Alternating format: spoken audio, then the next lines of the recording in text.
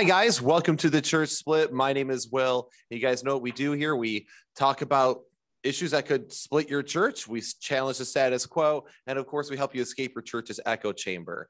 So don't forget to like and subscribe if you're on YouTube. Also, go check out the Apple Podcast. Please leave us a 5-star review, or don't if you want to hate on us. That's cool. We love haters. So just go ahead and don't subscribe to the channel and pick a more ordained ministry for yourselves. That's perfectly fine. But today I have a special guest with us, and her name is Autumn, and she has chosen to come onto the channel after we reached out and we discussed some things. And the thing is on this channel, a lot of times we talk about theology, we talk about doctrinal issues, and once in a while we'll have a discussion with somebody who has maybe left a particular type of church or has gone through a certain experience in the church. But we haven't really focused a lot on people who have been through some serious, what we would call, what would be considered like a serious derailing and getting back on the rails. And as somebody who has done that himself, I have found that to be an area that's kind of lacking in the church, and mainly because it becomes taboo, where we get all a little weird and about these things, and we're like, oh, we don't want to talk about that. That makes us uncomfortable. And I think that's a shame, because I think there's a lot of people's stories out there that could be a blessing. And so Autumn has chosen to come on here, talk to us about her experiences within the IFB, leaving the IFB, and coming back to the Lord and all that good stuff. So this is what we're going to do. We're going to welcome Autumn to the show. So hello, Autumn. How are you? Hello. I'm good. Good. I'm great. Great. Perfect. Now, for those who do not know, she did say she was having like some voice issues. So she does not smoke 12 packs a day. So No, I don't. Perfect. Yeah. Awesome. Okay. So Autumn, would you mind giving our audience a little bit of background on who you are and what you do, and where you grew up in? Yeah. So I'm from Kentucky. I was born into the IFB, went to Christian school, K through 12. I guess I homeschooled for a few years throughout that. I went to church my whole life, the whole Sunday morning, Sunday night, Wednesday night, all the meetings in between, all the youth meetings and so on and so forth. All the ministries that you could think of, bus ministry and choir, teaching some classes here and there, nursery. My parents divorced when I was 10. So like a year or two after that happened, I ended up moving to a different church, and I really got steeped even more so into ministry at that point. It was easier and accessible, and I was getting older, so I had more time to do things as a young adult. And then later on, we went to another church in Georgetown, Kentucky. And I really think that's where I began to kind of see myself potentially being in a ministry position, whether it was just, like a church secretary or like youth pastor's wife, something along those lines. It's really, really began like preparing my mind and whatnot for potentially being in full-time ministry, just by what I was doing. I was teaching. I don't know if you're familiar with Patch the Pirate. I'm sure you are. Oh yeah. I taught the Pee Wee Club for a little bit. My mom taught that too. When I went away to college, she continued teaching that, and like I would help when I came back from breaks and whatnot. And choir, we did this thing called Gospel Blitz, which actually I really liked because it took the anxiety away from knocking on people's doors. I hated that. It was just this little flyer you had to stick on their door and walk away, which is totally up my alley. 100% introvert. I don't like talking to people. So that was nice. And then I actually did get to work for the church that I was attending, with secretarial things, helping fill out those cards that some churches have you fill out, like to to contact with you later. They had a spreadsheet for that, and I would help organize that so that we can make sure we were hitting all the buttons. So it was while we were attending that church where I actually did go off to Bible college. I went to a Heartland Baptist Bible College in Oklahoma City. Right. Yep. Familiar with it. Yeah. And I was 100% since I was 12 years old going to be on a tour group. I absolutely love singing. I love singing with my brother and sister. It's probably my favorite memory growing up is just the music that we had. My dad's side of the family is huge on music and the harmony, and it's just, it's my favorite thing. You can't beat it. I relate with that. That's absolutely, I'm a big music geek myself, so great. Oh yeah. That was like my big thing in church. I was always singing, always, yeah, it was my thing and honestly, I feel like I use music to feel connected to God instead of through like ministering and preaching. Like that was my thing. I would go to church for the music. And I'm even learning more about that now as I'm adult, trying to find a church that I can go to if I don't like the music, I don't want to go. And I'm learning more about how that's like not really okay in my eyes. Like I need to go for what I'm being fed, but that's a whole nother topic. But I did actually get on the singing group when I was in college there. My sophomore year, which would have been, I think 2014, or no, it was 2015. The fall of 2015, I think. So I actually met my ex while I was on the group. We traveled to their church, and I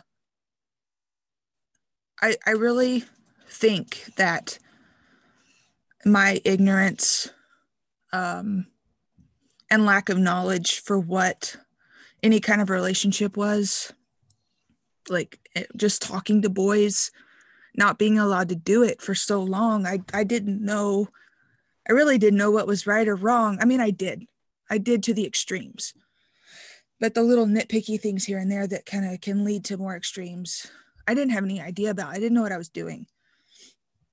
And I think that led to a lot of ultimately what happened. But actually, I wanted to talk about that for a second here, because for some of our audio listeners, and by the way, for those of you who are going on normally watching on YouTube, we actually are doing a different setup today with just Zoom. So there's not a video on her end, and we don't have the normal OBS structure. So you might as well just listen to audio, because that's basically what the show is going to be. So, but the thing is what you had mentioned there. So those who are not familiar, you said you were steeped in IFB, that's Independent Fundamental Baptists. And of course, they're an extreme conservative group of fundamentalist Baptists. And by conservative, they're almost cultish. Some of them are cultish, and they don't allow you really to speak to the opposite sex for constant fear of immorality or sexual things happening. So you're very discouraged. I'm just trying to give context for people. You're very discouraged to talk to each other. You're not even allowed to give like a buddy hug. Sometimes you're not even allowed to handshake. So any interaction you have with the opposite sex is a taboo, which it makes it really difficult when you start exploring a relationship. So very difficult. Yeah, because you have no idea what the heck you're doing. You have no idea how to talk to people, as you mentioned. You have no idea how to even engage. And those things are also because you're so sensitized. It's not desensitized. You're so sensitized where even a hand holding can make somebody suddenly have like a sexual rush, because you're not even used to such small engagements. So it's funny, because I think in an effort to squash sexual immorality, they've actually helped lighting a fire under it. Boom. Exactly. So I have a whole episode. I'm going to go on a rant about that, but Good, you should. it'll be good. It'll be good because there's a lot of problems with it. And I think that's why we see a lot of certain sexual abuses and other things that occur. So anyway, I didn't mean to steal your thunder there. I just wanted to give some context there. So No, yeah. you said you met your ex there, and then, you had no idea how to explore those things. And that's kind of where you left off. Sorry. Yeah. And with me being an introvert, it just made it so much more worse. Yeah, made it so much worse. But we actually reconnected a few months later on Facebook, actually. And he started messaging me. We started talking. There were some things throughout it that were like off. I was like, that doesn't seem right, but I didn't know. I ended up traveling one summer with the group, came back from that summer, and they do a big youth rally at the end. And then one of the groups is picked, or they rotate it. I'm not exactly sure how they do it. I don't remember, to come to the youth rally and sing, and you get to stay on campus with the people who come to the rally. And then I came back to school that fall and was asked to stay on the group for another year. But in February is when I actually found out that I was pregnant. And I went and lived with him. I didn't really, it's not true. I had places to go. I had plenty of places to go, but I was scared. I didn't want to disappoint. I was a mess. I was a true, honest mess. Well, to touch on that, in your defense, the IFB, again, because of how extreme it is, if you're pregnant now, and I'm assuming that you're not married, right? It's out of wedlock at this point. Right. It's out of wedlock. Right. So you get pregnant out of wedlock, and suddenly you're the biggest disappointment. And not just biggest disappointment, but it's going to be public shaming. It's going to be possibly going in front of the church, confessing your sins to everybody, and then everyone whispering things behind. Then you become the person on the island who's at the church, but you're isolated from everybody, and everyone just looks at you. And for lack of a better term on here, but we know how the IFB looks at things. They're like, oh, she's just the little slutty girl in the church. She's a little whore in the church. And that's going to be what you're thinking in your mind, because that's what they say. That's the kind of language that's often used. Talking about public shaming, my pastor actually went in front of the church, would not allow my mom and stepdad into the auditorium, and told the whole church what I had done without me even being there. I wasn't even there. Which is a complete violation of Matthew 18.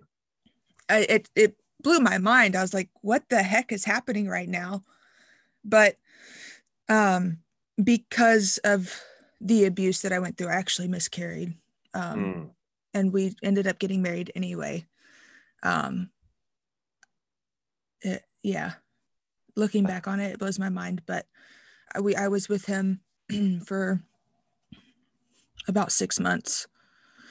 And then I left in December after there was an incident that just kind of ended it. I was like, I'm not putting up with this anymore. I'm not doing it. I don't have to do this. And actually, my ex's aunt called my dad, and my dad was there the next morning. I had no idea. I got full night's sleep. It was great. I woke up the next morning and my dad was 5 minutes away waiting for my ex to leave to pick me up. It was great. So came back and tried to get back into church, but my ex was a youth pastor and his dad was the pastor. With seeing what I had seen, knowing that there was an abuser in a position at a church working with children, teenagers, it really put a shadow on my head. I mean, the whole situation did. I just put a shadow on my head. I was like, what am I doing? Why do I want to be where I am right now? why do I want to go to this church that publicly humiliated me? Tried to reconnect with this church. I came back and they actually wanted me to try to get back together with my ex because we were married. Oh, naturally. And they're like, yeah, you can have a move within a couple of hours. So you always have people to monitor your happenings. And I was like, this is psychotic, man. This is not cool. Like the same people that had a mental breakdown on the phone with us trying to get me to come home are the same people who are trying to get me to get back together with the psycho. And that's actually the thing, right? Because another thing that IFB is that divorce, they say, is never, ever, ever permissible, ever. And if you do, and again, so all right, so you got the pregnancy out of the wedlock, and then you're going through the divorce. Yep. And if you are, people aren't familiar with IFB culture, they will even encourage you, if you've been divorced and you're remarried, they will consider the fact that your remarriage is actually out of the will of God, and you need to try to go back to the original spouse, which is why you don't find a lot of divorced couples that have been remarried in IFB churches, because that's super offensive. And the other issue there is, of course, the biblical setup is there actually are biblical reasons for divorce, and they of course ignore that and they push that. So I'm just trying to give more context here, because what's really happening, so once you've been through pregnancy out of wedlock and through the divorce, you are now officially the black sheep, the blackest of the sheep in there, that they probably just look at you as the big project of the church, more the burden, if anything else. Am I wrong in my assumption there? No. Okay. I mean, and to add to it, I'm the niece of a very prominent pastor in Kentucky. So not only have I completely embarrassed my family, but like the whole church knows, how all of that goes. And you do not sound like you're from Kentucky, by the way. Yeah, I don't. I know I don't. My husband does, but I don't. When you said I was raised in Kentucky, I was just, my brain kind of collapsed on itself for a second, but we're good. We're on track. Keep going. So obviously I wasn't going to do that. But at that point, I kind of felt like betrayed. I mean, as if I shouldn't have already kind of felt that way anyway. That's when it really hit me that I felt betrayed. I felt like I shouldn't be there. But I didn't want to go to my uncle's church. And I tried to shop around at some other churches to see if I could find something to go to, just to kind of make my mom happy, because I was living with my parents again. Trying to make my dad happy, trying to get my family off my back, because I really didn't want to go. I had no desire to go. I would listen sometimes on Sunday mornings to like a sermon online or whatnot. But I didn't want anything to do with it, just because of the hurt and disappointment that I had found. Well, I mean, going through all the shunning and the betrayal that you went through, and instead of coming around and supporting you, you were kind of kicked while you were down. So I could see why that would happen. Yes. Yeah, for sure. But my mom was great. She really was. She was, and I'm going to come around a little bit more to this later. She was the person who really set an example for me of what it is to be genuine, even in the face of a whole bunch of steaming crap. She was great to me. She was very supportive. I actually was living with her, and I stopped going to church completely and really started exploring what I had, quote unquote, missed out on growing up. That's when I started, drinking. And I downloaded some dating apps, and just, I really tried to fill a hole with not so much alcohol, but sex for sure. As that's what I tried to fill my hole with. And I think also with my parents being divorced, I just had a lot of daddy issues. And that also was trying to compensate for that. Trying to hide from it, trying to not feel it. It was a very dangerous and scary path that I was taking. Looking back on it, like things could have gone wrong so many times. I mean, I'm in some situations, I'm kind of lucky to be here. I really saw that God was protecting me, even though I wasn't wanting anything to do with his protection per se. I actually met my current husband on Tinder. Surprisingly.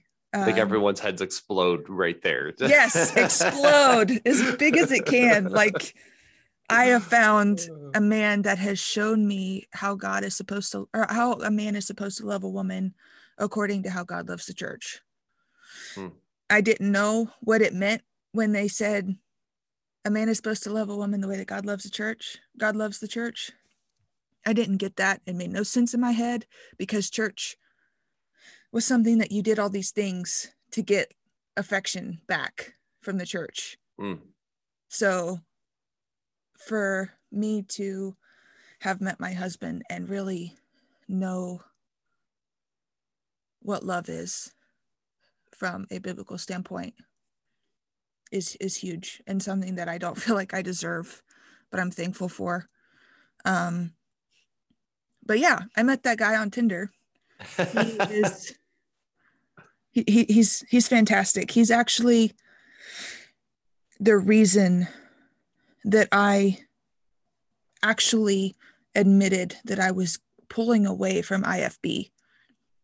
At the time, I didn't really know what that meant. I just knew that it was a religion. It was not a relationship with God. Religion is something that we believe in this household is man-made and it's not what God intended. He intended a relationship, not all these rules that religion puts on people. Right. Well, it kind of flips it on its head, right? When you have a relationship with God, it's I'm now doing the things to obey God because I do love him. And because I have a relationship with him, like having a good relationship with my spouse, because I love my wife, it challenges me to be a better husband because I want to, because I love her and she's shown me so much love and grace in return. But otherwise, if let's say in an abusive relationship, it's just me trying to earn your favor. Yes. And pray that you're not angry with me that day for whatever given reason. And, and it's just great because it's like, it sounds like to me, like you found grace in both relationship and God at the same time. Yes. That's awesome. I really think that God used my relationship to show me grace. I really do.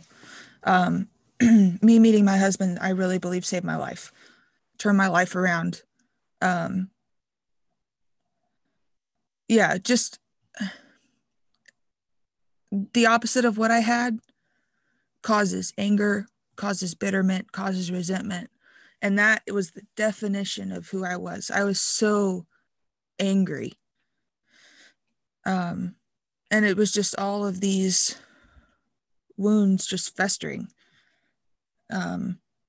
Over time, it added up. It was consuming my mind.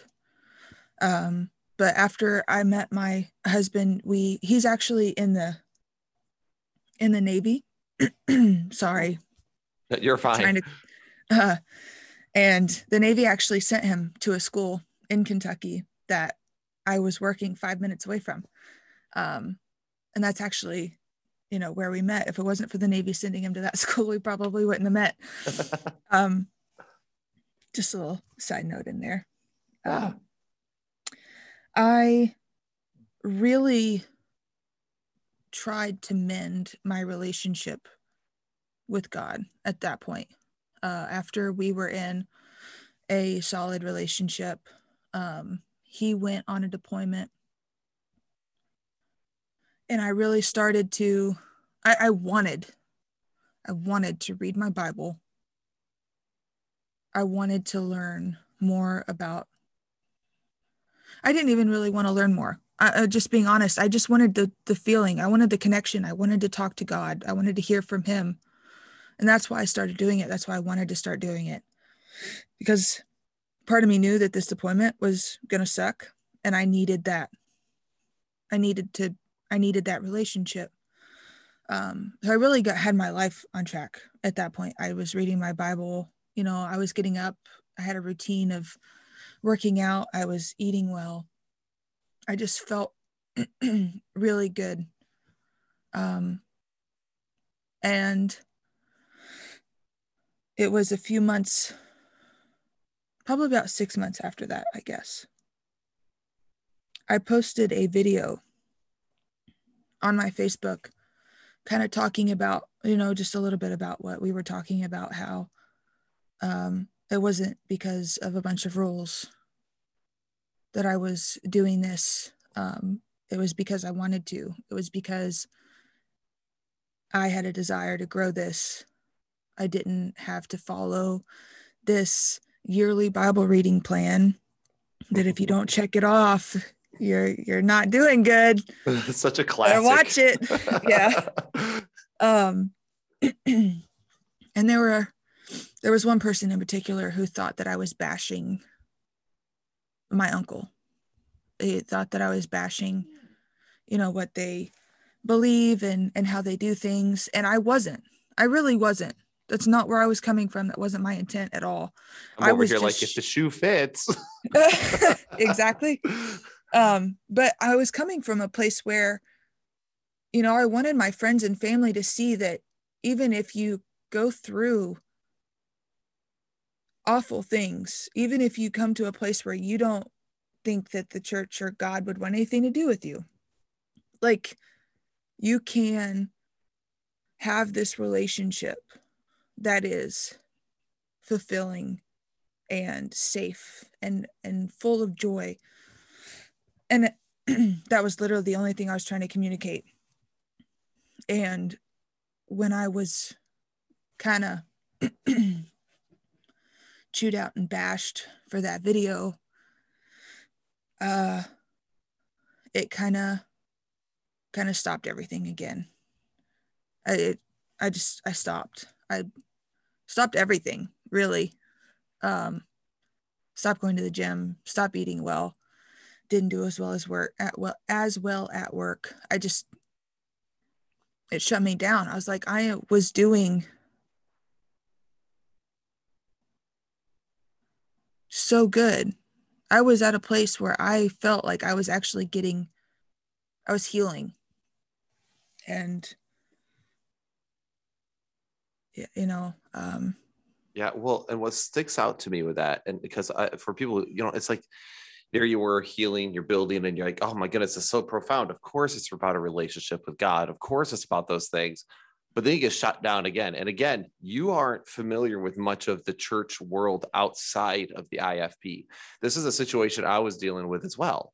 It was this whole, I keep going back to the IFB, and it's like the dog that kept returning to its vomit, but I didn't know anything else. Yeah. So I just kept going back, and then I kept getting punched in the face. And then people were like, why is Will so angry all the time? I'm like, because I'm tired of getting punched in the face.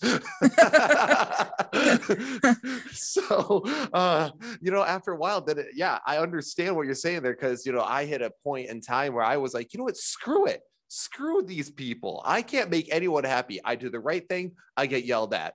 I do the wrong thing, I get yelled at. I may as well do the wrong thing and have fun. That was my mentality that I eventually switched to. And of course, God got me back on track. That's another story for another time.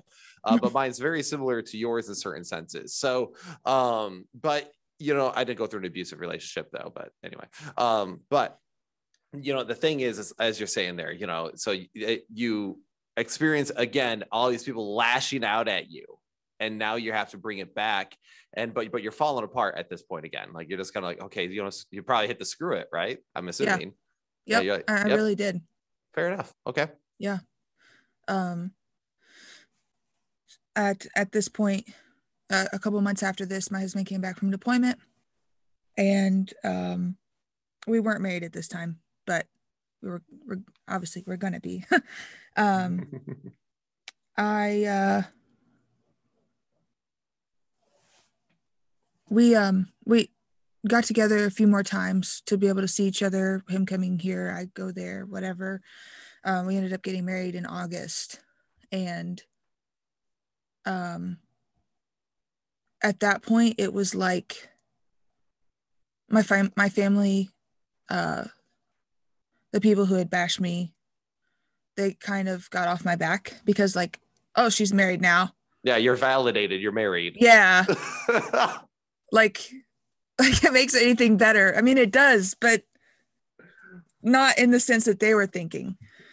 Well, another IFB culture thing, right? Yeah. You aren't considered an adult or validated as a human being unless you're married.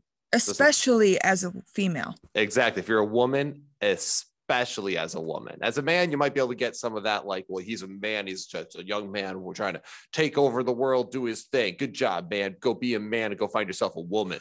And but with the girls, it's like, oh, you're a helpless, pitiful little princess in a tower until you're married. So anyway, it's so, and then they wonder why so many of the girls actually don't go on and get married or go on and live a fulfilled life. It's because they haven't been equipped to. They've been, I mean, if you've been locked in the same four walls their entire life, they have no idea how to interact with the outside world. You've been trained to be a glorified janitor your whole life, especially if you go through a Christian school and a Bible college. You've been trained to be a glorified janitor instead of teaching you how to actually make a life for yourself. If, God forbid, you don't find that perfect husband that's going to take care of you for the rest of your life. Nailed it. Yeah. So sorry about that. I was just, that popped out and I was like, oh my goodness. Yes. So yeah, these people got off your back. Yes. And, you know, at that point, I really leaned on my husband to do his thing. You know, I have expected him to lead and be, I just to be our leader in our home spiritually. We both grew up in different backgrounds. Like, we both grew up in very strict religious homes, but both had come to the point where we didn't want that. We wanted the real deal. So trying to find a church really has proved difficult, especially being in a Navy town, which this is a huge thing. If there is a church in a Navy town or a military town in general, so many churches that we have gone to try to find a community to just grow with, they treat you as a temporary, and even sometimes have a whole different ministry that they want to put you in. They don't even want to let you in the large congregation. And that was so frustrating. And it's like, all they want to know is how long you're going to be here. And I'm like, you don't even know what my name is. You don't even know where I've come from, what I'm capable of, or what I can offer you, like, to help this community. But so we just tried to go to church on base, which is basically a non-denominational church where legally they have to do communion every week because it's a military church, and it just felt empty and not anything that I wanted to go to. But we went because we wanted to go to church. And then COVID happened, and then he wasn't allowed to go to church because the military wasn't allowing us to go to church, or wasn't allowing him. I could go by myself. But because we didn't have an established place, I didn't want to go. I mean, yeah, that'd be a little awkward. Yeah. Yeah, totally uncomfortable. And I'm an introvert, and I have a horrible habit of looking like I'm going to kill you if you don't know me. So don't you dare come talk to me. I'm one of those people. got Sorry, not that sorry. got that face going on. Yeah, it's just like, leave me alone. The Oh entire face goodness. says, back off, don't talk to me. Yeah. It's amazing that you're an introvert and you actually said, I'm willing to come on and talk about my story. It's just crazy. My head kind of exploded now that I know that. There's so much pain that I have healed and am healing from, that it's not, I want to help people. Mm-hmm. I don't want people to have to go through what I went through to get to where I am today. Which is a place of, especially with having a child on the way, is just coming to a place of learning what we want to bring up our children in, and growing together and learning, about each other and about God. And it's really a really comfortable and safe and beautiful place to be. Mm-hmm. Yeah, I'm very thankful for it. That's awesome. And that's things like finding a good church is hard too. I mean, I'm blessed to be part of Frontline Bible Church and to help there and do what I do there. And I'm so thankful for the church family, the community it creates. But I didn't realize that a lot of churches in military towns were like that, which is super sad, because we're supposed to be the body of Christ, where no matter where we're at, we have community. Like, yes. I don't know anybody, but I could walk in that place and have community because we're united in Christ. Mm-hmm.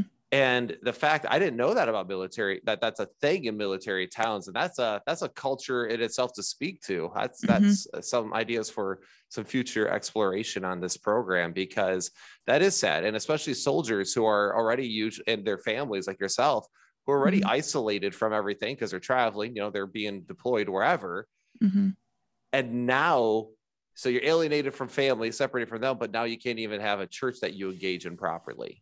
Yeah. That's sad. That would be a very lonely existence. Very frustrating. Yeah. I am sorry. That's tough. And one of the things is here, like you said, you wanted to help people and whatnot. And I think some people need to give themselves permission almost to, it's okay to be angry. It's okay to feel the hurt.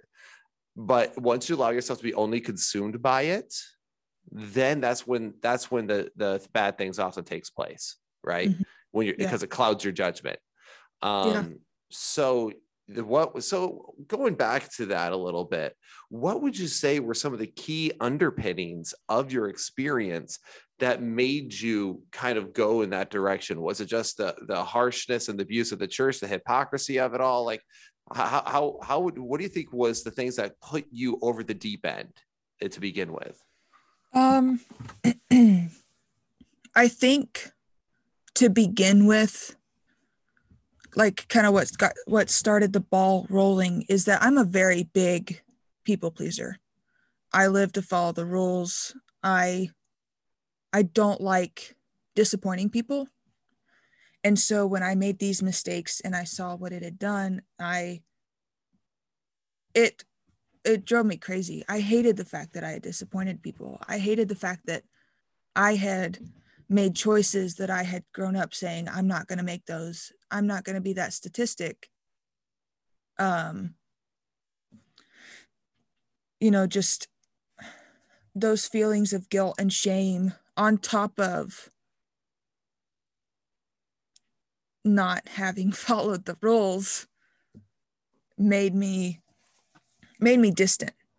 It took me away from even the guidance of my mom or my grandparents or, my family in general, the people who really saw me for who I was instead of the rules that I'd broken. I distanced myself from that because I knew that I disappointed them, even though I really didn't have to. It was by my own personal choice. I just, anytime there's a rift, it's going to drive people away. Right. But because I think I had distanced myself from those people that had been my safe place, my whole life. I didn't have any of my own like interests or hobbies or anything that I could fall back on to provide any kind of structure or safeness to my life. I mean, even the thing that I love most, which is music, all I knew was hymns and like church stuff. Like, who wants to sing that when you're sleeping around with people? Like, it just doesn't work. Right.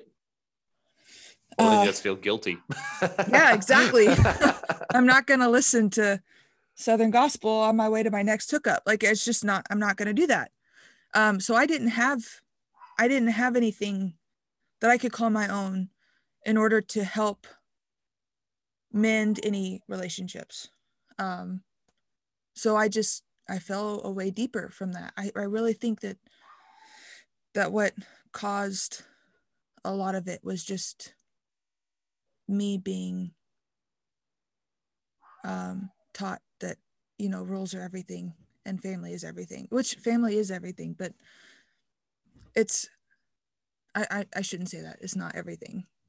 Well, I think I know what you mean though. Like because it's like family is everything, right? But if your bar is you can't ever disappoint your family and your family is not going to support you and build you up if you screw up, because that's what family's supposed to do, right?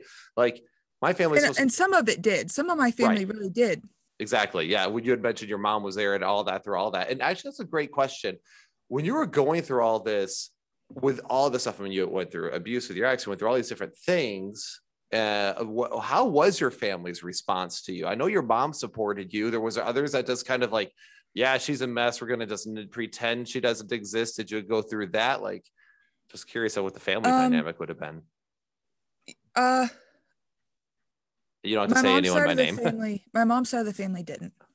They didn't do that. My mom's side of the family, they grew up Baptist for the majority of it, but they weren't IFB. Gotcha. They weren't super strict with all the rules. My grandparents were, but they weren't so judgy IFB like that. My mom was my best friend my whole life, especially after my parents divorced. Like, me and my mom were super, super close. So it really was hard on my mom, because not only did she felt like, she kind of lost a daughter to all of this, especially when I moved away and was married to my ex, but lost her best friend on top of that. So my mom was really,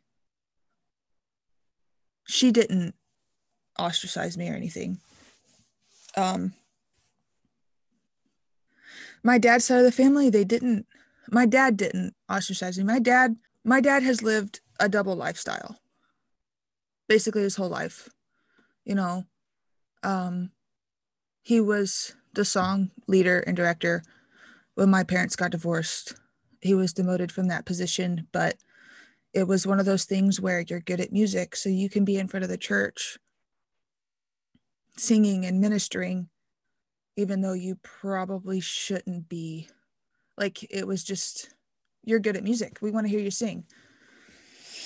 But that's a whole nother can of worms. So my dad was there, but if it had anything to do with me putting shame or a shadow on my uncle, I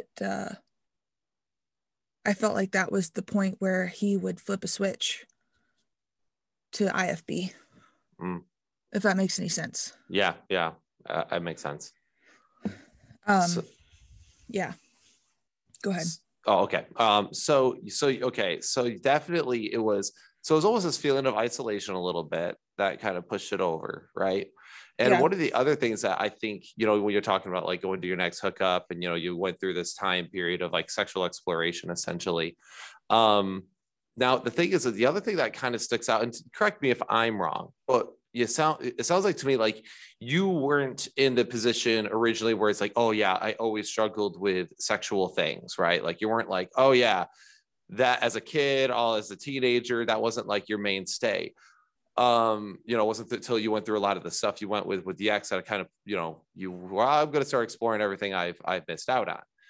So one of the things that sticks out to me in that too, and I again, correct me if I'm wrong, but because the IFB is also so weird about the sexual topics, we're not usually equipped at all about how fast that ball can actually roll, because no one talks about it. Yeah. We just know it as the bad word that's whispered, and apparently it's okay to do when you're married, but that's about as far as it goes. Yeah. So what ends up happening is, and also, or you might hear this, well, boys really struggle with sex. Boys do, girls not so much. Yeah, I heard that all the time. It's not true. Exactly. I found some pornography really early on when I was young. And I had no clue what it was. It kind of scared me. But after that, it kind of sparked my curiosity a little bit, but it wasn't something that I struggled with. Like, it wasn't. And when I say that, I'm saying that when I came back from my ex, I had an honest addiction to sex. So when I say I didn't struggle with it as a child, like, there might be, I mean, it's going to differ from person to person what that means. Right. But, I had some curiosity with it, but it wasn't something that I struggled with. All the boys were afraid of me when I was growing up. So I didn't have any temptation. I didn't have that conduit. It was, I just didn't have the option to struggle with it, if I'm being honest. Yeah. Well, I mean, to be fair, teenage boys tend to be scared of any girl. They're like, oh, she's pretty. I don't know what to say. My dad was a state trooper. He retired state trooper.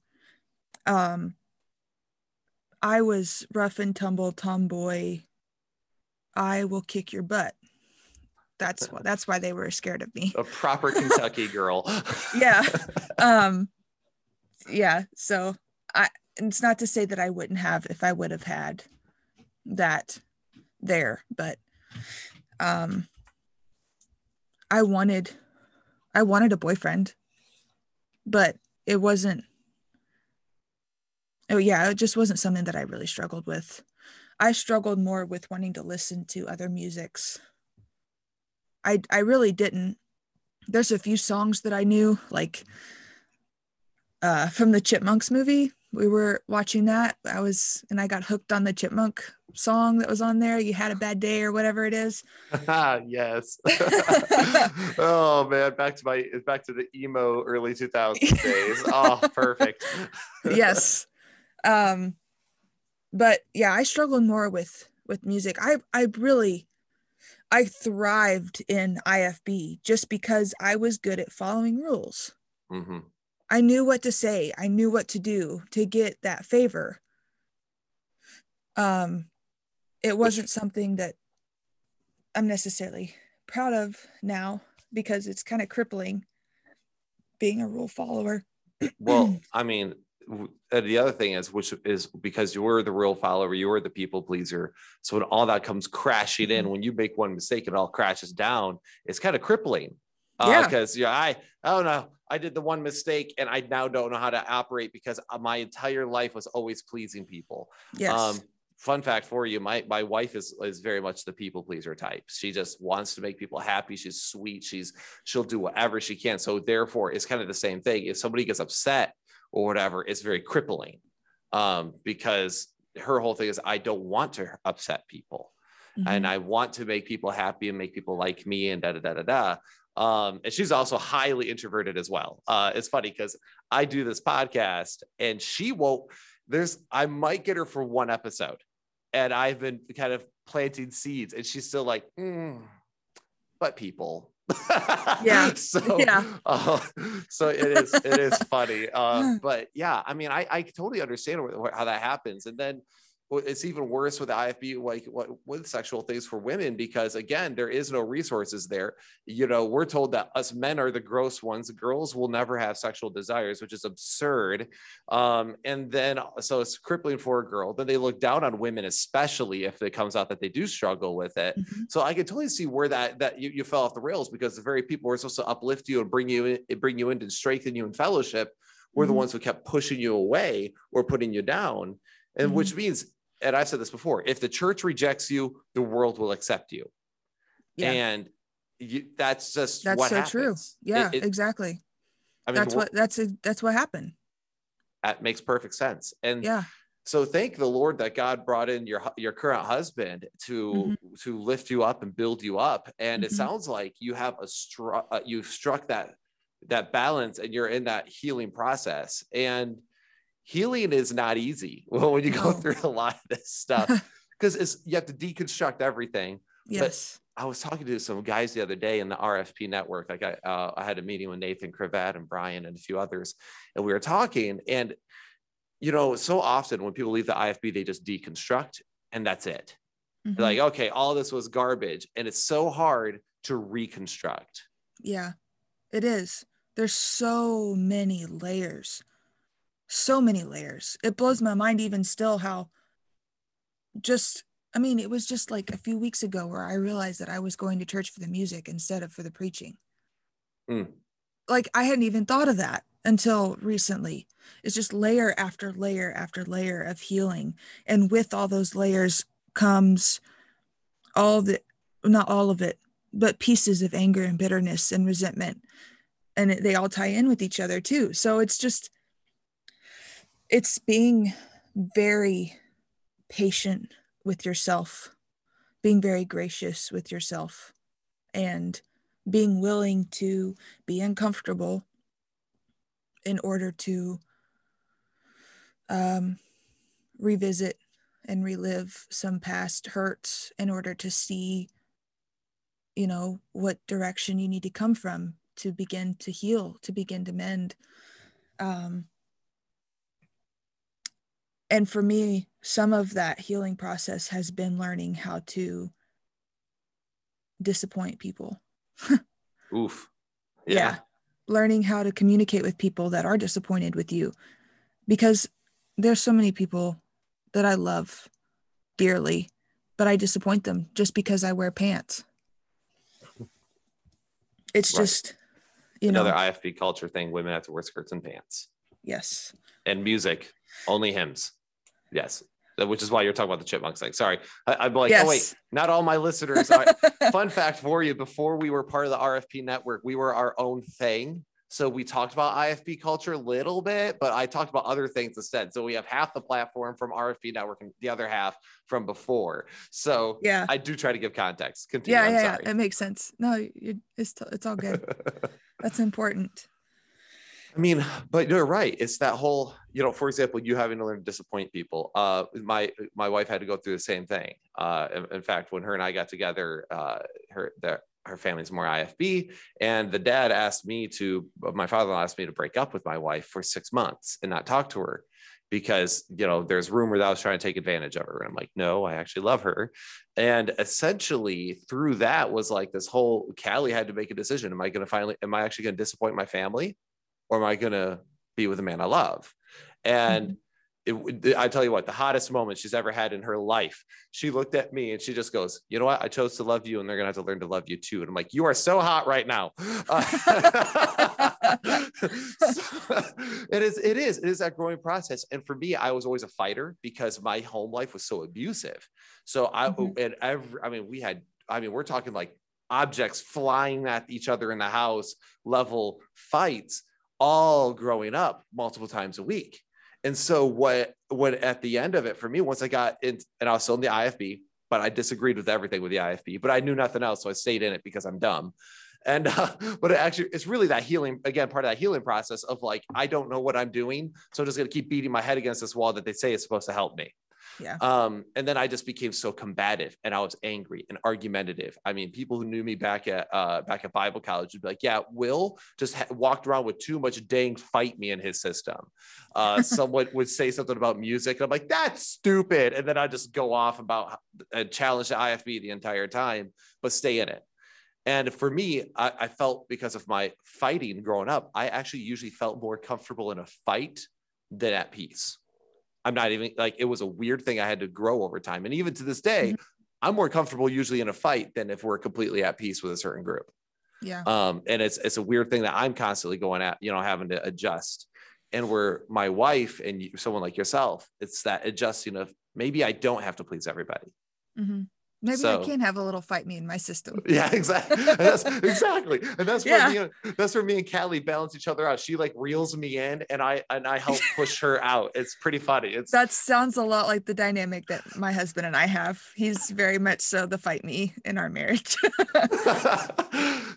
It's a balance. That's good. And I think it helps us who have been through certain things that we need that extreme balance to go, oh, right, I can level out here. But like you said, it's also giving yourself that permission to go, it's okay to challenge the things that challenge me. Yeah. Maybe I do need to make myself uncomfortable. Maybe I need to stop doing what I was raised as and start thinking for myself. And that's not in some like edgy atheist, internet atheist way, right? Like, oh, just gotta think for, but like, okay, no, hold on. Let me challenge these, and do these hold up consistently, logically, biblically? And if they don't, maybe that's just a tradition of man. And if that's a tradition of man, boop, throw it to the side and just work your way down. That's at least what helped me in the healing process, was just really going through topic by topic. It was actually kind of the very beginning of how this ministry ended up starting. But anyway, yeah. So I think if there is one thing that I could share that really has made a difference in my life, is that, through all of the teachings and all of the experiences that I've gone through in church growing up, with everything that I've been equipped with, when I went through the darkest part of my life so far, it was not the sermons, it wasn't the hymns, it wasn't the rules or the standards or the convictions that got me back to where I am. What got me back is people in my life that have chosen to allow the love of God to work through them, not in a judgmental or demeaning way, but just being who they are, being a loving and supportive person, like my mom and my husband, who have just been a steady person that I've been able to see in my life, that have brought me back to where I am. It had nothing to do with everything that I'd been taught my whole life. It really didn't. It had everything to do with the love of God being shown to the lives of the people that I love and that love me. It blows my mind that I'm saying that. But that's what it was. It didn't have to be so structured. It didn't have to be so planned out. It just had to be the daily arm around my shoulder. I love you. I know you're struggling with this. We'll get through it. We'll go on from there. It was the actual living out of bearing one another's burdens. Yes. Yep. Actually, this is one of the things that I have a big axe to grind, so to speak, is the idea of how the church works. Because in the IFB, it's all about the preaching. The preaching is the focus. Preaching is what changes the life. And then you go to some, maybe the more modern churches, and it's all about the music, right? The music. We're going to just rock this bad boy out. And I'm over here like, I love good preaching. I still got some of that Baptist roots in me. I can go for some hard preaching, not the stupid screaming, but I could get some. I'm good with a straightforward, Vodi Bakum is one of my favorites to listen to, because he'll punch you in the face with truth and love. But then But music is great too. But one of the things when I look at Acts, which is when the book of Acts, which is where the early church we see coming out after the ministry of Jesus. And one of the consistent messages you'll notice is not the preaching. And it's not even music. There's barely any music, by the way, mentioned in any of the Testaments, besides the book of Psalms and maybe in some parts actually of the Torah, but not really the New Testament for the church age. And you'll have a couple of messages, maybe Peter preaching or, a few others. But what you see consistent is the fellowship and the unity. And when he says exhorting or encouraging one another unto love and good works and the fellowship, because that right there is what you're getting at. People coming around each other, fellowshipping and building each other up just by a relationship. It's amazing how many people you can keep off the deep end by just being their friend and not some superficial thing, not the person who just says hi to them at church, but the person who reaches out, the person who has them over for dinner, the person who's just, hey, I'm here for you. We're friends. The person that asks you how you're doing and actually means it. Yeah, exactly. Like, well, how are you guys really doing? Or, hey, what's going on in your life? How, and being open themselves, because that's the other thing is it seems like people want all the gossip from others, but they don't want to tell what's going on. And I get told all the time, like, well, Will, sometimes you're an oversharer. I'm like, yeah, but I also don't ever want anyone to think that they can't talk to me. Yep. So I will tell them everything going on in my life. Why? Yeah. Because I want them to know that I'm a safe person to talk to. Yeah. And I think we need more of that sort of thing, because that's what got you back on track. And oddly enough, that's what got me back on track, was just certain people who was like, no, Will, we love you. And I'm not letting you fall down there. You're struggling. We're going to get you back on track. And that was what my wife did. She built me up and supported me through a lot of stuff. So I think there's a lot of truth in what you said there. And I think that's where so many people miss the mark, is because they're going to keep, I was told going to church. I was told getting involved in the music ministry. I was told hearing good preaching will change. Well, why am I not changing? Because those things help feed a person who's already being built up. But if you haven't been built up at all, well, then you're starting, 50 paces behind the starting line. And the church is meant to be a living, breathing organism where we build each other up. But instead, we seem to kind of like chop up the body of Christ and then hope that it operates. And it doesn't quite work that way. It's like trying to put a roof on a foundation without having any walls built. But exactly. Thank you. That's a great analogy. So yeah, I think that I think that is a great thing for people to take away from this. It's like, wow. And there's a lot of people I think that have fallen off the path that aren't being honest with themselves. And I think I know when I fell off the path, it took a hard look in the mirror going, wow, Will, you done messed up, and it's no one else's fault but your own. And that's the other thing. It's like, yeah, and you and I both were talking like we were a mess, right? I was a mess, you were a mess. And we could talk about things that kind of caused it, right? We could talk about different reasons why that may have happened. But in the end, we still have to look in the mirror and go, but I messed up. However, there were things that could have helped me not have messed up, if that makes sense. Yeah. So I don't know if you feel the same way, but that's what comes to my mind. Yeah, I do. I do feel the same way. Awesome. Well, I don't want to take much more of your time. I know this is Sunday morning, and you and I both got up early so we could do this. But before I close, I have one. Is there anything else you really quickly wanted to add that you were just like, this is a thought I had during my experiences or my stories, or was that part about being lifted up with the main thing you wanted to that was my last. That was my plug. Perfect. Okay. And Sorry, then excuse me. No, you're good. And my last question I ask every single person who comes on the podcast, it's not an overly complicated one. It's just one that's from your heart and what you think. So we are told all the time that we call ourselves the church split, but that's only to be ironic, right? We want to unite the church, the church in truth. And so it's meant to be ironic. Once in a while, I'll get a comment on YouTube. Why do you guys call yourself the church split? I'm like, good grief. Like, no, you see, the church split, united a divided body. It's our little plug. So don't you guys have a sense of humor? Yeah, exactly. Come on, guys. The internet does not. I'm finding that out. So I was told the other day that I had a Spider-Man comic up and I was lifting up the name of Spider-Man above Christ because I had a Spider-Man comic up here. I'm like, wait, what? Anyway. The internet has no humor and no taste. But the question I have for you is, we are told all the time, the church splits trying to divide people. And the reason why I specifically asked you to come on was because I knew that you had shared with me your story over Messenger. And I was like, I want people to know this. I want people to have access to know the fact that it's okay to have messed up, and you can come back to Christ, and you can come back to God, and it's okay to face your demons and then build up off of those.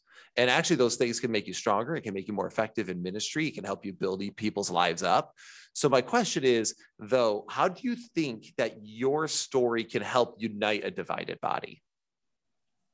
A divided body of Christ, sorry, like the divided church. So when you brought this question to me, when we started talking about me coming on the podcast, I have thought about this so much. And every time I come to an answer that I think, oh, that might be all right, I poke a hole in it. I'm like, oh, that would just not bring unity. So I decided that I'm not going to please everyone. And just if we spent as much time loving on people and being real and genuine as we do trying to pick apart people and judge them, then our entire lives, I think, would be different. Not only the church, but just in general. And I don't really know, honestly, if that's something that other denominations or whatnot struggle with. But I know that, in the IFB that I grew up in, judgmental thinking is huge, like huge. That's something that I've always struggled with. And I've just, one of the things that I've tried to focus on throughout healing from my own journey is that if I look at a person and I automatically judge them for what I see, I am cutting my chance of being able to show them the love of God the way that I wanted the love of God shown to me. And I work at Starbucks, so that is a huge, there's a huge variety of people that comes through Starbucks. I won't be able to even show them, like, it won't matter if I have the biggest smile on my face and I'm as welcoming and kind as can be. If I have judge them as soon as they walk through the door for what they're wearing, what they smell like, what they look like, that cuts my ability to be effective in what I want to do in my daily life. Yeah, that's actually a really good point. I like the way you worded that when we were talking about, like, if we spend as much time loving each other, building each other up as we do, picking people apart and judging them, then that would help this huge divide. And of course, I'm not saying there's not righteous judgment before someone gets all ticked off at me in the comments, because nobody knows how to take you in context. We have a whole episode about proper righteous judgment. Go check it out. Anyway, so I get ahead of the game. There's a reason why I make certain episodes where I'm like, yeah, shut up, go check it out there, leave me alone. Yeah. But the thing is I was told once that if the church, one person said, if you were as concerned about your own sin and your own struggles as you were about everyone else's, we would already probably see a lot more growth in the church. And I think there's a lot of truth in that. So yeah, not trying to pick people apart, but build them up. And I think that's important. And, maybe that's that's probably something I still struggle with, because I tend to be too much fight me in my system. So, but it's a powerful thought, and it's an important thought, because I think a lot of times that does get overlooked. So, man, that's good stuff. I feel good this morning. I'm already going to church in about an hour. So I'm excited, because I just feel like, this right here was good. This is growth. This is why we started this ministry. People tell us all the time that, your apologetics and the theology stuff has been so helpful building us up. Like, good, but that my point was always to help people like you, like me, and others who have been broken and hurt by the division in the church, the harshness of the church, and how we can reframe our theology and biblical thinking to create healthier Christians. And I think you kind of hit on a lot of that today. So I appreciate that. I appreciate the opportunity to do this. I'm really thankful. Absolutely. And thank you again. And for those of you, I will say this at the end here, guys, on YouTube, any nasty comments left that are aimed at her will be deleted. You can attack me all day, but I will not tolerate Autumn being attacked for anything that she has done. It takes a lot to come on a public platform and talk about your story. And until you do the same, shut up. Yeah. So I'm not dealing with it. But that's just because some people get on the internet, man, and of course the keyboard warriors come out and they want to say harsh things and stupid things, and it's just not okay. So we're not going to allow any of that. Let's build one another up. I love that idea that you threw out there at the end, Autumn, about taking more time to build each other up than tear them apart. And I think that's biblical, right? So that's perfect. So Autumn, thank you so much for coming on. I really do appreciate it. And for the rest of you, tune in next time. Don't forget to like and subscribe, and God bless. We'll see you on the next episode of The Church Split. Take care.